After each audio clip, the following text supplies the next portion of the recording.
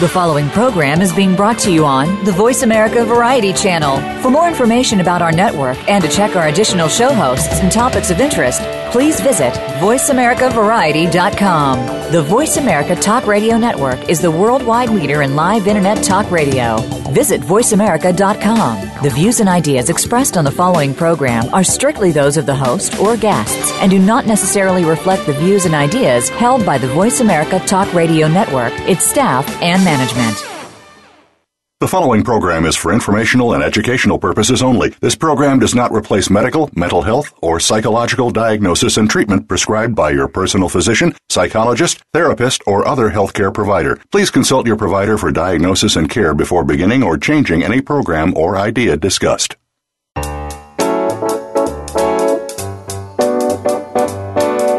Welcome to Psych Up Live with your host, Dr. Suzanne Phillips. If you're experiencing life, and we know you are, you may have a variety of questions about relationships, family issues, personal goals, coping with the unexpected, and much more. Today, you will hear some answers from a psychological perspective, and you may just take away something that fits. Here is Dr. Suzanne Phillips. Welcome. I'm your host, Dr. Suzanne Phillips, and on this show, we'll be turning up the psychological perspective on many life issues. To do this, I want to include you in the conversation. This is Psych Up Live. I welcome you to listen in and call in with questions, comments to today's show at 1-866-472-5788. You know, we've been increasingly aware of the reality of campus sexual violence. In an earlier show, we considered the importance of male voices in the prevention of campus violence. But today, we're going to examine another aspect of this problem. Here's the reality.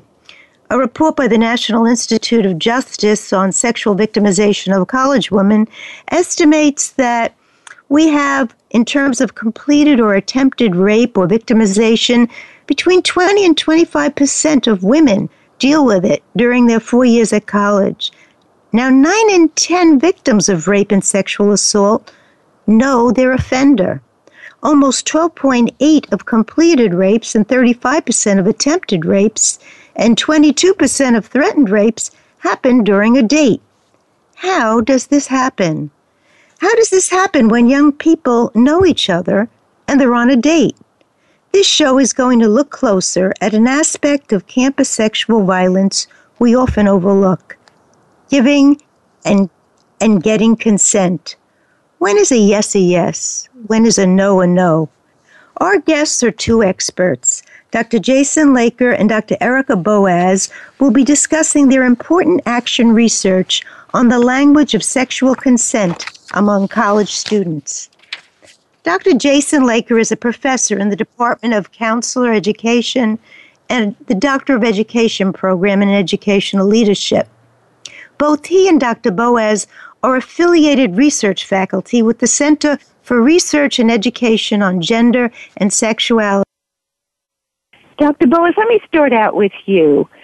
Actually, just as an overview for our listeners, how will consent stories make a difference in reducing sexual violence on campus?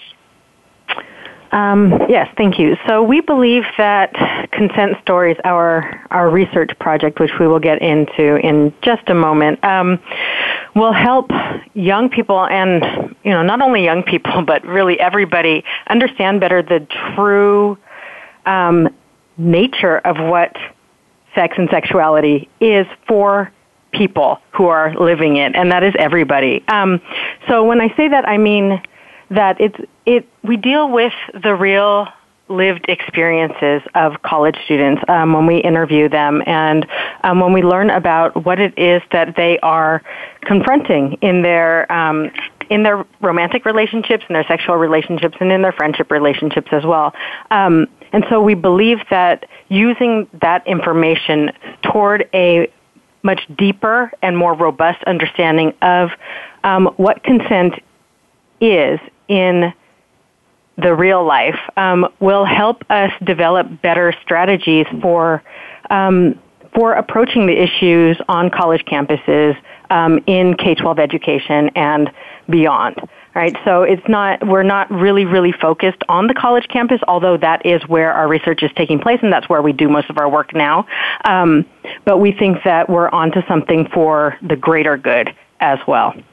Okay. Now, I remember when I first spoke to both of you, I think there was some mention, Erica, that you started out studying the hookup generation and somehow ended up in the consent stories because you said people were just saying things like, well, it just happened. Now, when you said, it just happened, did you mean sexual violence or some sort of incident or just sexual connection between co-eds? When our respondents talked about, our participants in this study talked about, used the term "it just happened," that was not necessarily indicative of sexual violence or any kind of assault. It was really indicative of the norms around talking about sex. So we often say, and then this led to that, and then it just happened. It being sex, right? Or it being the hookup. It being anything that is related to physical activity between two or more people. So we asked them to please slow that down so that we could really understand the details, the nuances of how consent was or was not negotiated in the interaction. Okay. Now, I'm just picturing having had college kids. I mean, did this group just stare at both of you? I know you were both interviewing or working with them at one student at a time. Did they stare at you blankly, or did they jump in and start talking? I'm just trying to picture this. Well, we found that our participants were very willing to share with us, and of course, we were transparent about what it was we were studying, and we let them know. And so, already they were primed to talk about their sexual experiences. However, the willingness or the openness of each individual varied, of course. But we generally didn't get blank stares. Generally, people were very, very willing to talk about our questions. Okay, now just so our listeners know, what would you say was your mean age, and were they a mixed gender, and were they all heterosexual students, just so we have a sense of our sample here? Jason, would you like to take that? Yeah, sure. Suzanne, we recruited for that pilot study, the first study we did. We recruited a cohort of first-year students, and that means, it doesn't always mean this. So let me say, we were looking for first-year students who were at least 18. Obviously, that if they weren't yet 18, we would have to then engage parents and so forth for permission, and we didn't want to do that. So they were 18. They were first time moved out of the house, first time in college, living on campus, and those criteria were intended to, were part of the method because that is obviously the age of 18, the move from the home to the college, living on campus when you're going to be in the thicker part of the social culture. These were all part of our criteria in order to get the most, the richest accounts of what's happening with qualitative research, because there's a fundamental difference between quantitative and qualitative in terms of how you know that you've got legitimate information and so forth. So there are very rigorous methods with qualitative and quantitative, and so we were trying to really honor that and make sure that we were very thoughtful about it. So these were first-year students who were 18, and you asked earlier, to Erica about the question of whether they would give blank stares or what have you, but, as she said, they self-selected, meaning that they volunteered for the study. We're out there recruiting, and if I may, when I was in college, I was a resident assistant, one of those older students, who's a mentor on the floor. And anytime, and this is a very common experience, and I was also a peer health educator. So at that time, anytime I would do a program on the floor that had anything to do with sex, those were the most well-attended programs. And that continues to be true because it's a subject that that people are very interested in, and they're interested in it for very healthy ways, and also because there's such strange politics and stigma and so forth, which I know we'll get into around the subject.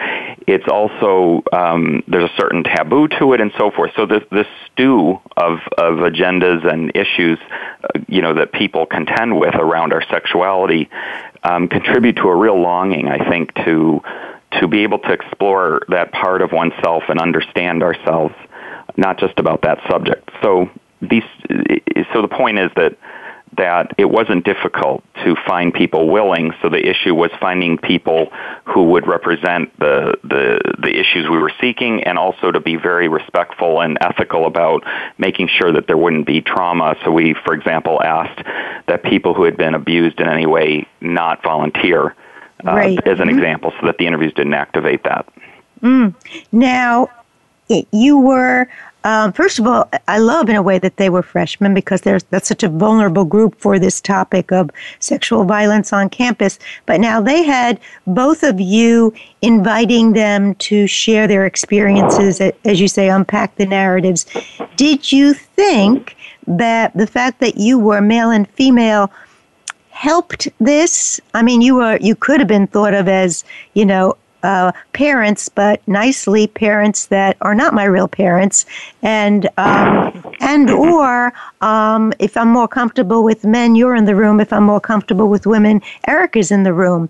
Did any of the students comment as they told you or shared their experiences about the fact that you were both there and that the gender mattered at all? I don't recall that being a consideration. What about you, Erica? I don't know. I don't recall them ever stating that was something that brought them in or kept them there or made them speak any differently. But that doesn't mean that it wasn't happening. Okay. So now I have a...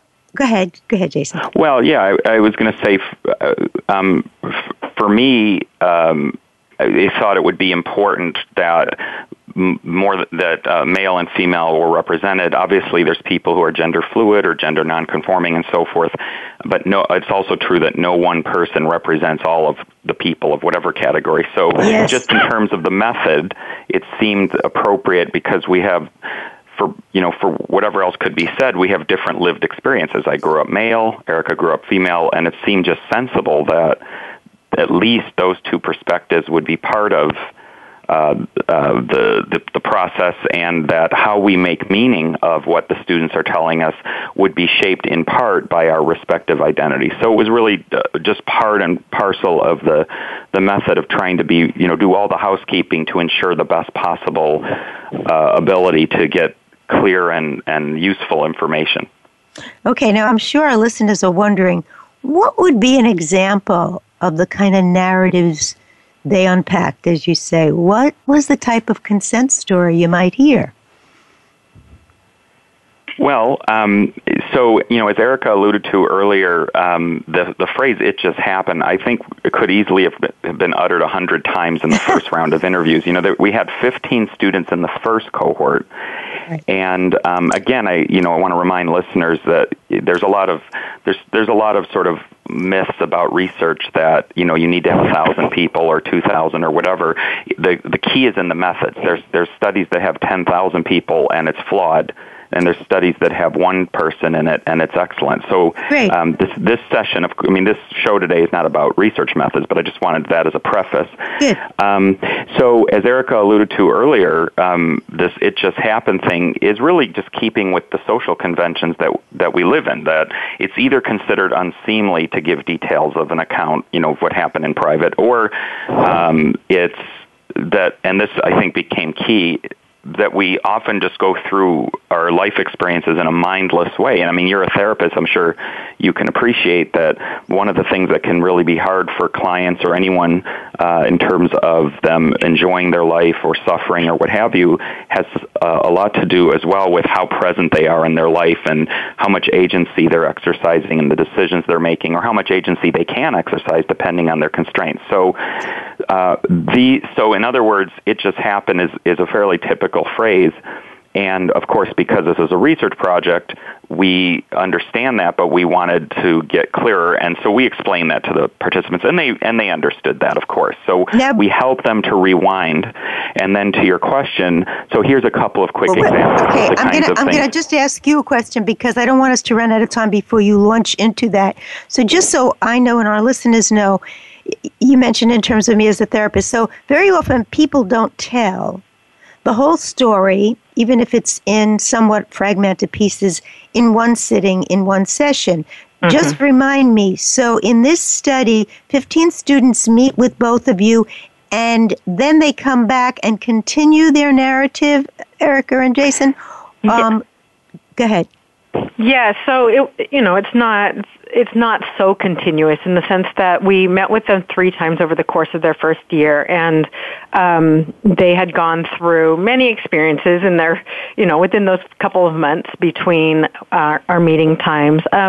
But we did follow up with them on different experiences that they had been going through, aspects that they shared of their lives, and we asked them to follow up. And what we found was that the longer they stayed with us, the more in-depth their stories became, the more thoughtful reflective they became about what they had been experiencing. And so in that sense, there was a continuity, but it wasn't like a direct flow of information. But what's so interesting, and maybe that's a piece of why you call this action research. Action research means something's happening for the subject while they're involved in the experiment. Correct me on that. It's not in this type of research, it's not an experiment, of course.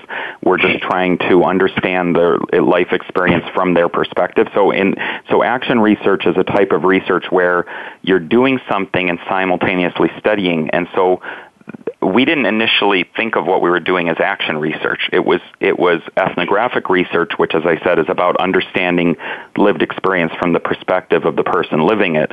But when it turns out, when they start to talk about their experience in the research or look forward to the interview or tell us how what they thought after the interview and how that shaped things, it became evident that they were affected, and positively so by the experience. And so that's when we, really started to think, and it seems more obvious in retrospect, but it seemed no one listens to anyone anymore, So right. To have a young person, anyone really, but in this case, a young person, come in, 2 adults who are not their parents and are not in the peer culture, genuinely interested in listening to them for an hour, it is a transformational experience and a very positive one. So that's more how it became action research. Okay. This is wonderful. We're going to take a brief break. You've been listening to Psych Up Live, and we're speaking with Dr. Jason Laker and Dr. Erica Boas about consent stories and college sexual violence. And we're going to come right back and actually hear some of these stories, and we're going to really understand why this actual study gave these students what we want students to get. So stay with us. We'll be right back.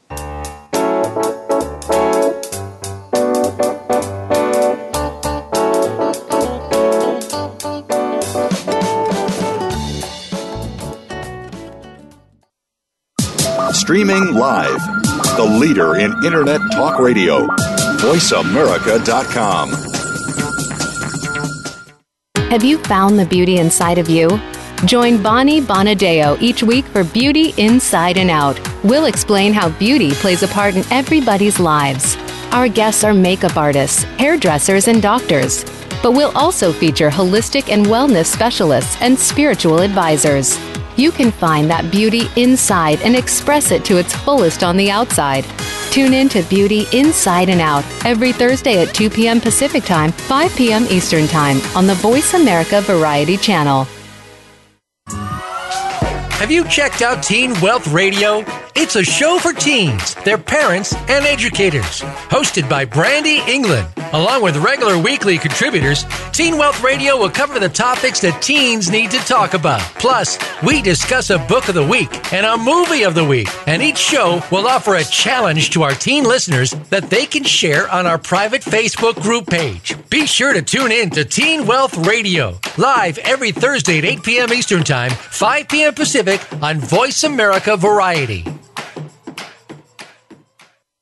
You count. Tune into Inner Revolutionary Radio and join the spontaneous wave of people all over the planet who, like you, are changing our world from the inside out. Follow the movement. Meet guests who are shaking things up. Call in and gain insights and courage to empower your own voice. Large or small, your part counts. So join us. Co-hosted by Beth Green and James Maynard, Inner Revolutionary Radio airs live every Thursday at 3 p.m. Pacific Time, 6 p.m. Eastern on the Voice America Variety Channel. News, opinion. Your voice counts. Call toll-free 1-866-472-5787. 1-866-472-5787. VoiceAmerica.com.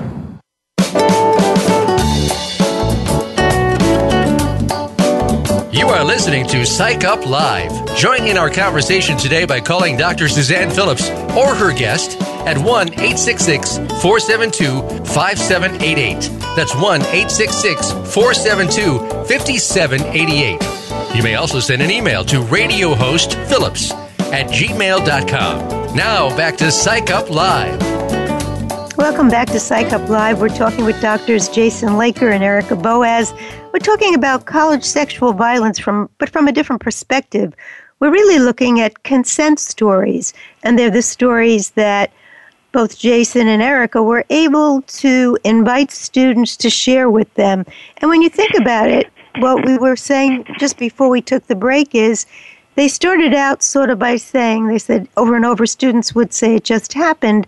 But the more they met with our researchers here, the more they started finding words. And when you think about it, if every time something happened in your life, something important, and for kids certainly intimacy and sexual connection is important, you said it just happened, you'd never quite go forward with lessons learned or really looking closer at what you did and what mattered and why it happened.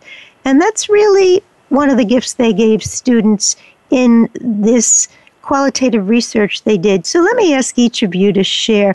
Tell us what would be an example of the kind of consent story you actually heard, Erica. Okay, well,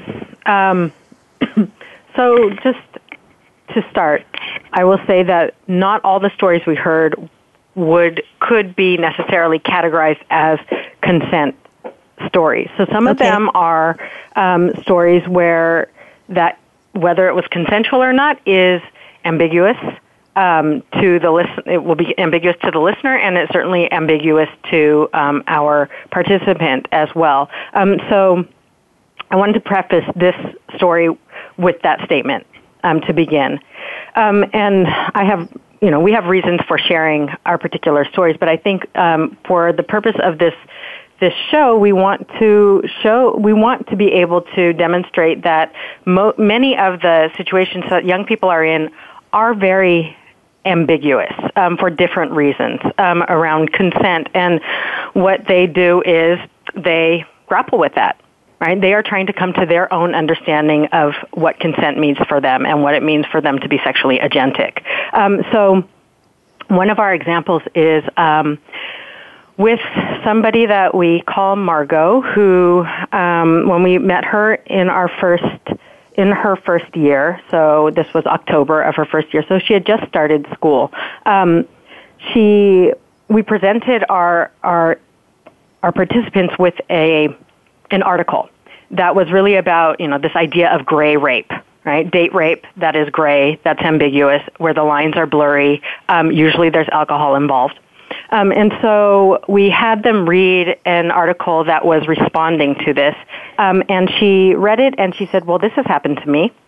And she proceeded to tell us about a time when she had gone to a party, gotten drunk, begun hooking up with somebody, and midway through she blacked out and woke up and she was having sex, or the person was having sex with her. And so in that moment, she regained sort of consciousness. She made a decision that she was going to keep on having sex.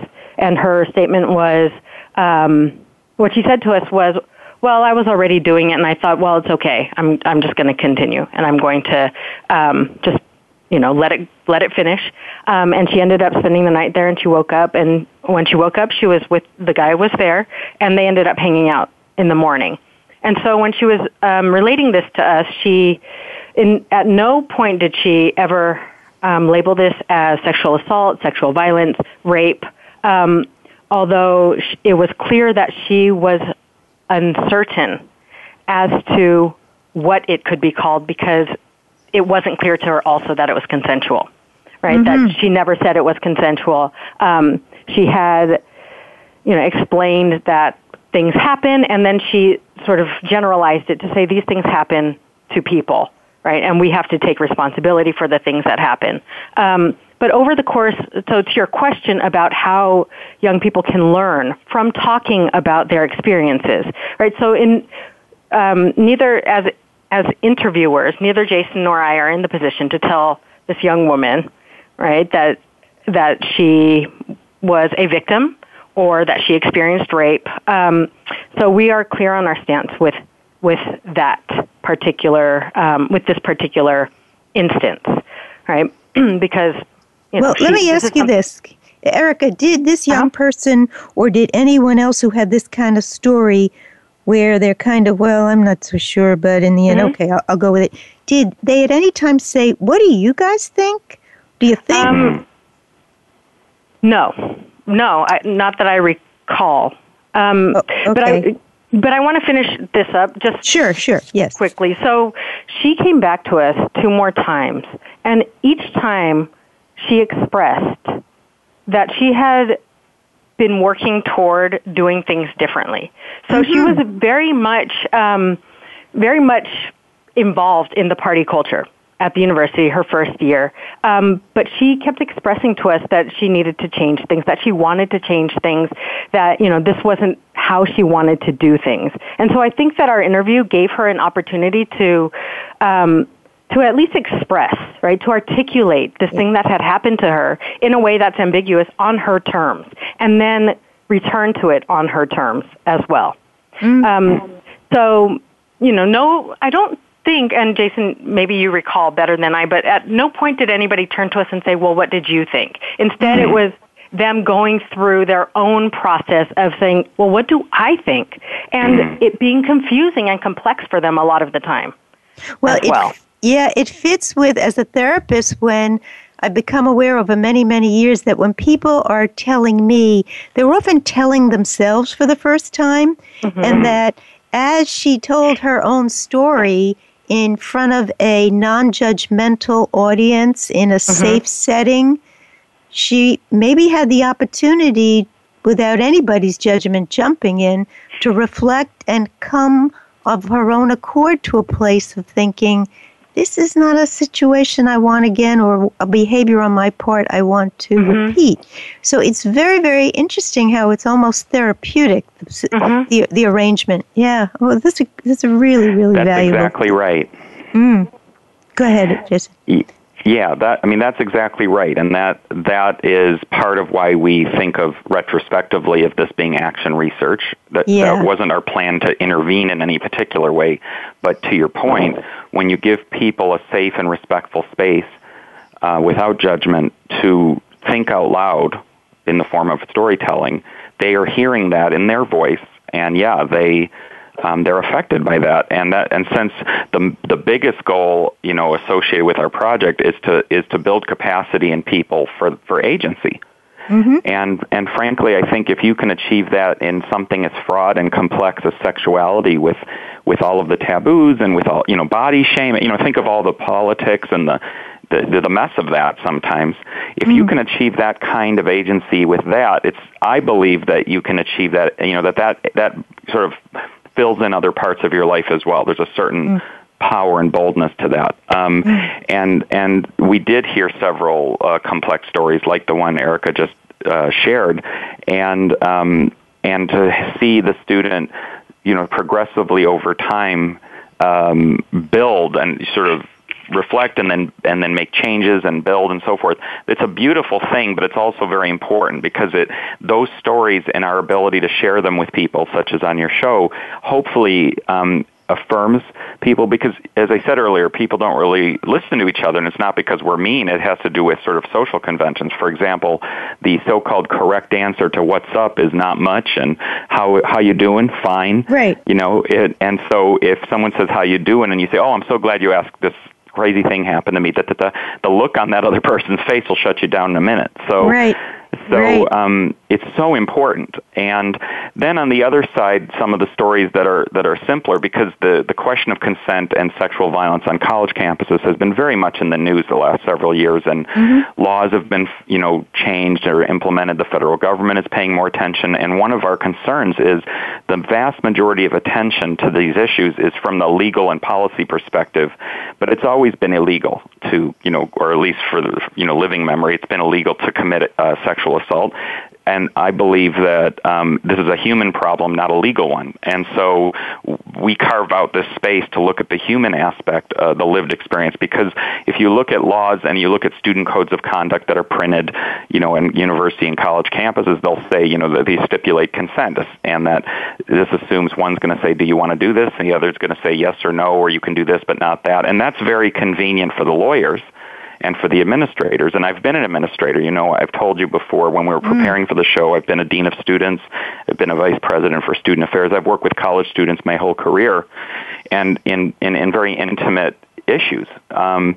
And the policies and the laws are helpful tools, but they sometimes become central to how we're paying attention. So we think that collecting stories, since people don't talk about these things, it gives a lot more possibility to people to provide examples and vocabulary. So there's the story that Erica shared, and then here's a couple that are just really quick. Okay. One was this young woman was explaining that she had a boyfriend, and that when he wanted to have sex, he kind of nuzzled under her cheek, and if it's yes, she turns to him, and if it's no, she pushes him away with her hand.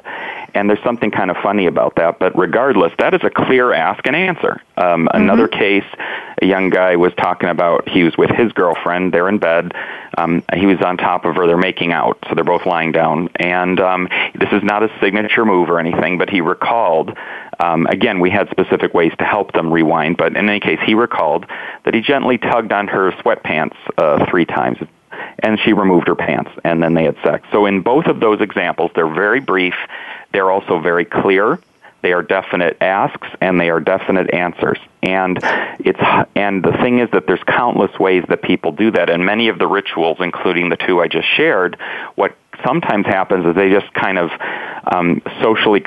get socially constructed, if you will, kind of happen between the people. The first time they have sex, maybe this is how it happened. And so oftentimes, because after all it worked, that becomes a regular ritual until it doesn't work anymore. Right. And that becomes complicated because something that someone might find sexy or erotic one night, the same 2 people, the next day, one makes the same ask and then they're turned off by it because we change. And, it could be hormones, could be our mood, could be could be what we ate for breakfast. But the point is, we think it's really important to collect and then to put out there, because it's not out there, how real people in intimate settings actually make those requests and responses so that people, wherever they are in their personal journey and development, their comfort level, whatever, that they have a big toolbox full of possible ways to do that in ways that are also very clear that this is a request and this is a response. And that is why we feel we're onto something, because when we first started and we thought we were studying hookup culture, because 4 years ago that's what was in the news and a lot of buzz about it, and it became very obvious in the first round that we were really studying consent. And so how far we've gone. I imagine we'll dabble into it a little bit later in the show, but it happens that we recently re-interviewed these first-year students who are now fourth-year students, and those have been really stunning to see their development, and poignant, and becoming gooey with age, I guess, too. So, it was very charming and lovely to see them grown up, and also that, complicated things have happened during their college experience, and they shared them. So we're very excited that we're able to in an honorable way and respectful way, collect those stories and to, with these students, agreement, put them out there for others to benefit. So what came to mind when I was thinking about this is that, of course, the other side of consent is dissent. That is, so I'd be tempted to wonder, and it could go both ways, but I keep thinking about, we hear people writing about the dominant male culture norm and how that really underlies some of the exploitation of the female students. So I wonder how and what is the communication or is the position of the person who makes the request. And I love your last example was a nonverbal, and I love that you're also saying what works one time is not etched in stone and may not work another. And then do you leave someone who's 19 thinking, whoa, this worked last time, it doesn't work this time. And where do we go with expectations that are disappointed, and how does, if it's the male, how does he handle that? What does he tell himself about that? Does he write it off as she's a bitch, she's a this or that? Does he have patience? So I wondered, did you have men who shared stories where it was hard for them because they never were able to move on this, or they really fizzled or really became inflamed with a dissent? Erica? Okay, so the men we interviewed, so remember, this is a self-selected group in the sense that they all voluntarily participated in this study. And so the men who came to speak to us tended to be men who also reflected a compassionate understanding of of relationship, and people who tended to want to be in committed monogamous relationships and were looking for that. And so I think that the disappointment was not so much around, or at least expressed, right, that it wasn't around being, quote unquote, rejected from sex, but it was around not being able to secure a steady relationship.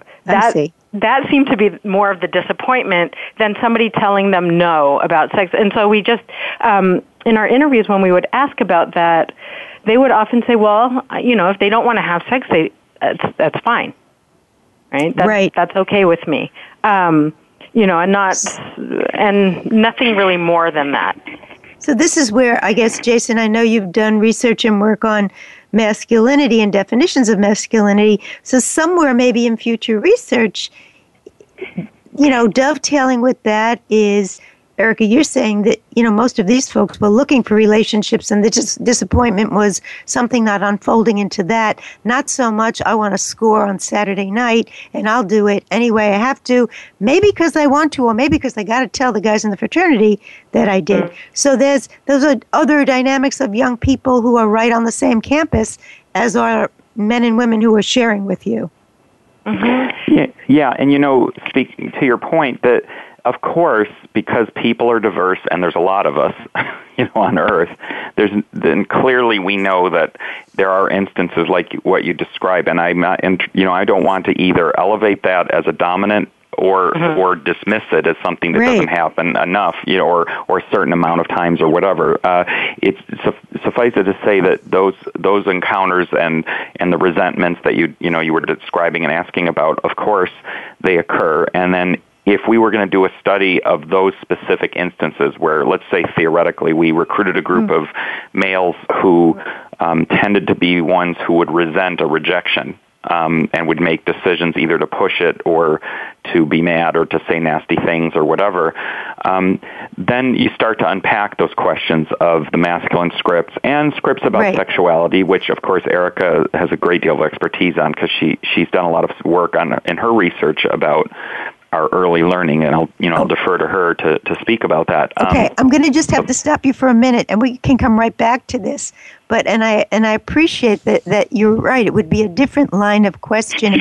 Let's take a brief break. You've been listening to Psych Up Live. I'm here with Doctors Jason Laker and Erica Boas, and we're really looking closer at the insider story that became the verbalized consent story and made a very big difference in the participants of this qualitative research with both of these researches. We'll be right back. Stay with us.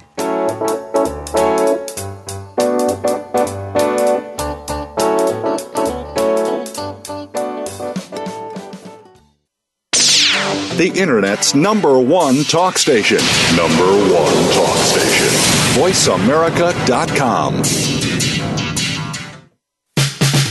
All around the outermost rim of the shield, he set the mighty stream of the river Oceanus, creating Achilles' shield in Homer's The Iliad, Book 18. Rachel Carson, in The Sea Around Us, said, "All at last, return to the sea, to Oceanus, the ocean river, like the ever-flowing stream of time, the beginning and the end." Moyer's Environmental Dialogues with Dr. Rob Moyer offers lively dialogue and revealing narrative inquiry into how individuals are overcoming obstacles and creating a greener and blue planet Earth. Tune in Thursdays at 3 p.m. Eastern, 12 noon Pacific on the Voice America Variety Channel. Families today face unique challenges. Marriage, parenting, and family forms have changed a lot in the last century. Family Matters with Dr. Virginia Collin will focus on building and maintaining healthy family relationships. We will discuss marriage, divorce, family mediation, parenting, lifestyles, and mental health. All kinds of family matters. Our show will feature guest experts and your participation too. You can listen to Family Matters live every Tuesday at 6 p.m. Eastern Time, 3 p.m. Pacific on Voice America Variety.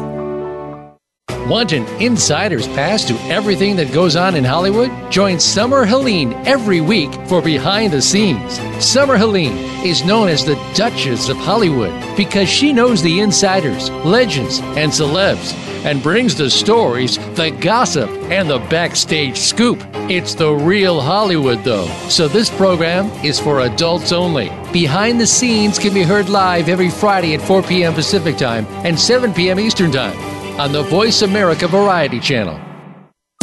Streaming live, the leader in Internet talk radio, VoiceAmerica.com.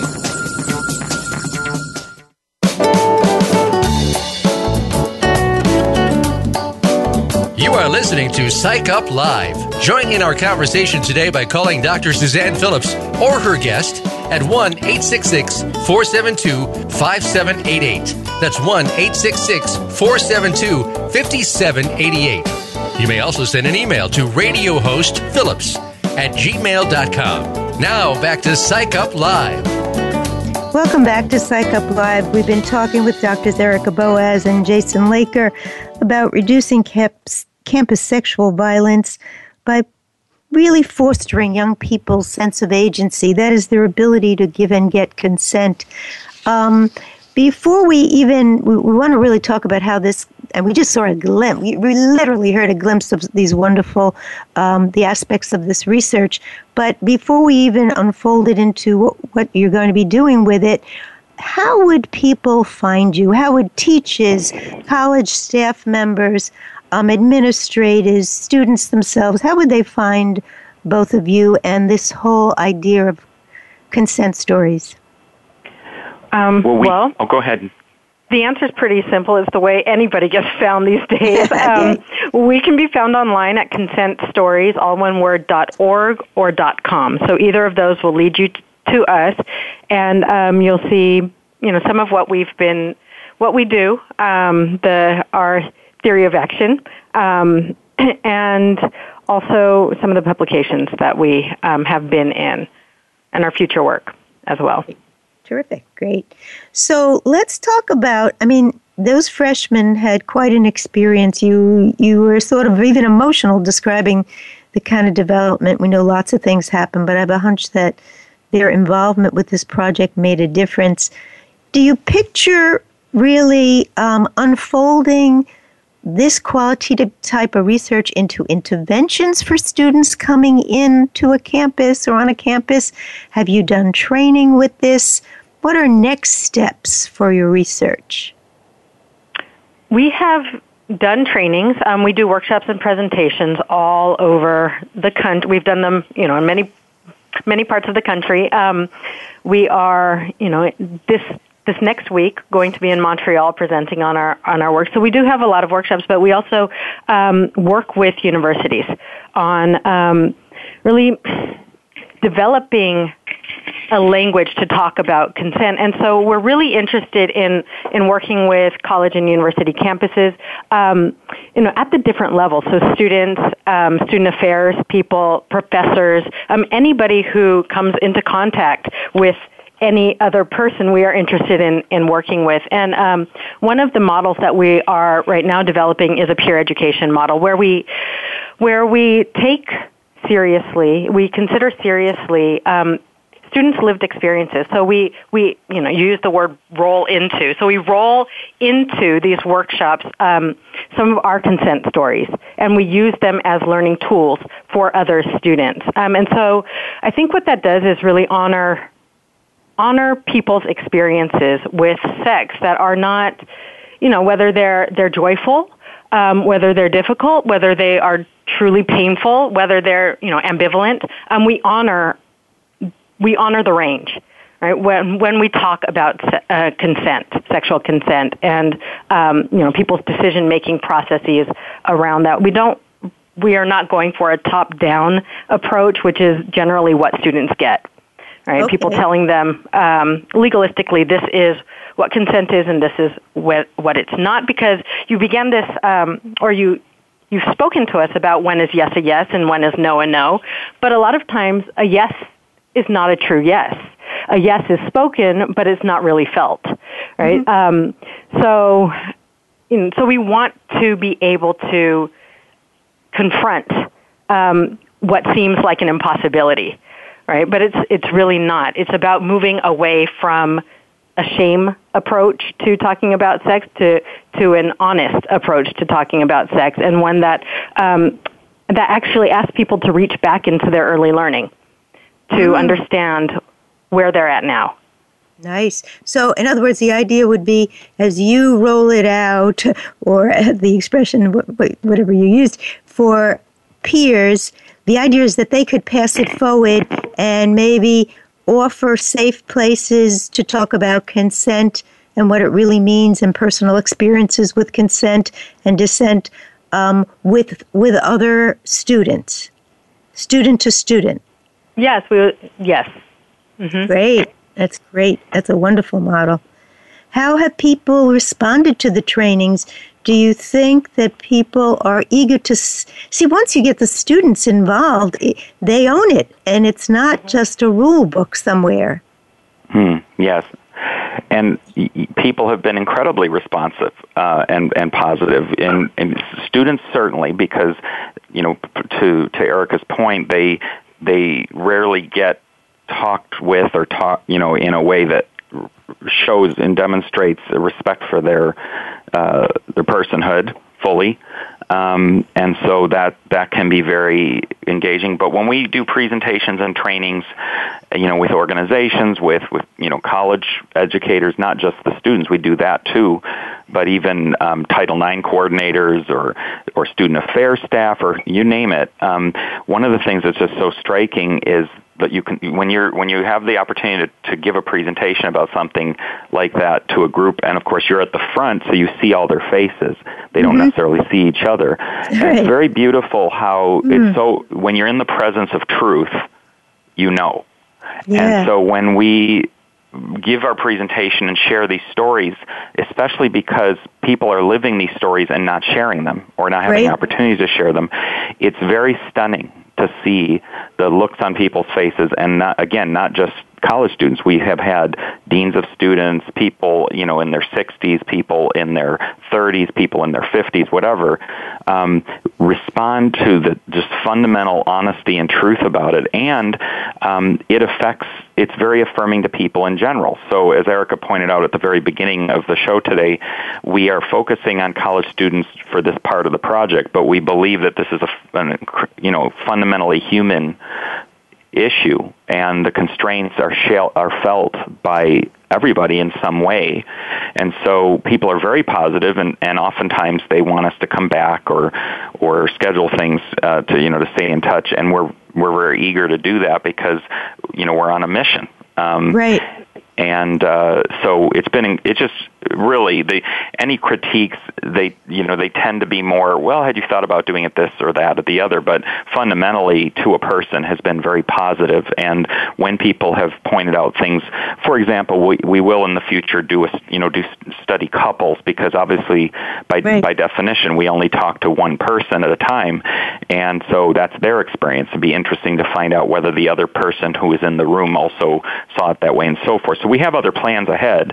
As I said earlier, we're currently re-interviewing the freshmen who are now fourth year, and that's been huge. And then we're also going to be doing you asked earlier, we didn't answer before, that the first pilot study, they were all identified as male or female and were heterosexual, and that was intentional only because for the first study, it's like exploring an island.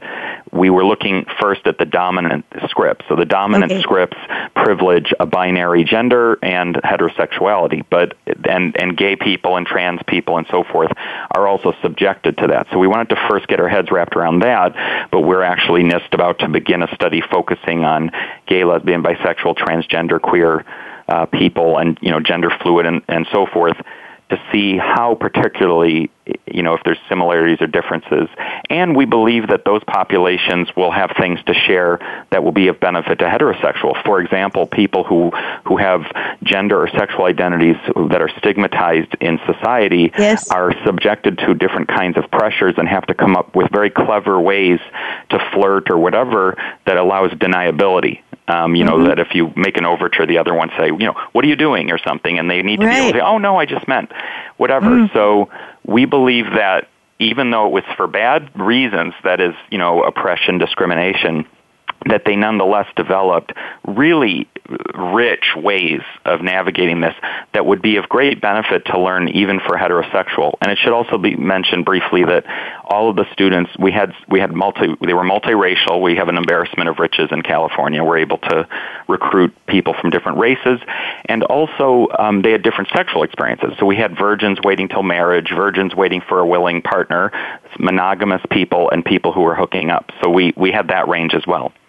Well, the whole idea of a gift of safe space to share something people don't give each other permission to talk about, because people will have sex rather than talk about it, right across the board and the age ranges, is really a wonderful piece of what you're doing. It's safety, it's healing, it's learning, but mostly it's giving people that sense of agency, which is, I have a say in this very important and intimate part of my life. So I can't thank you both enough for coming. I wish you the best on this research. We'll welcome you back to hear what's happened as you've expanded. Dr. Jason Laker and Dr. Erica Boas, thanks so much for coming on Psych Up Live.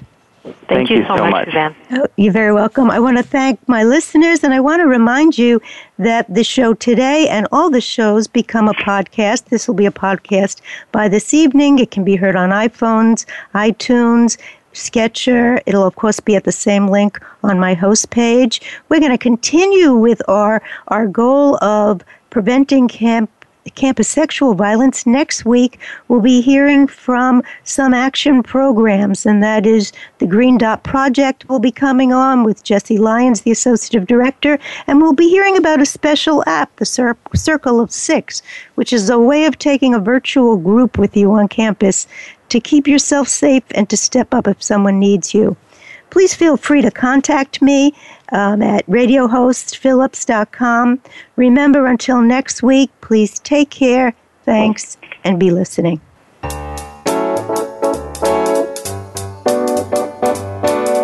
Thank thank you for tuning in to Psych Up Live.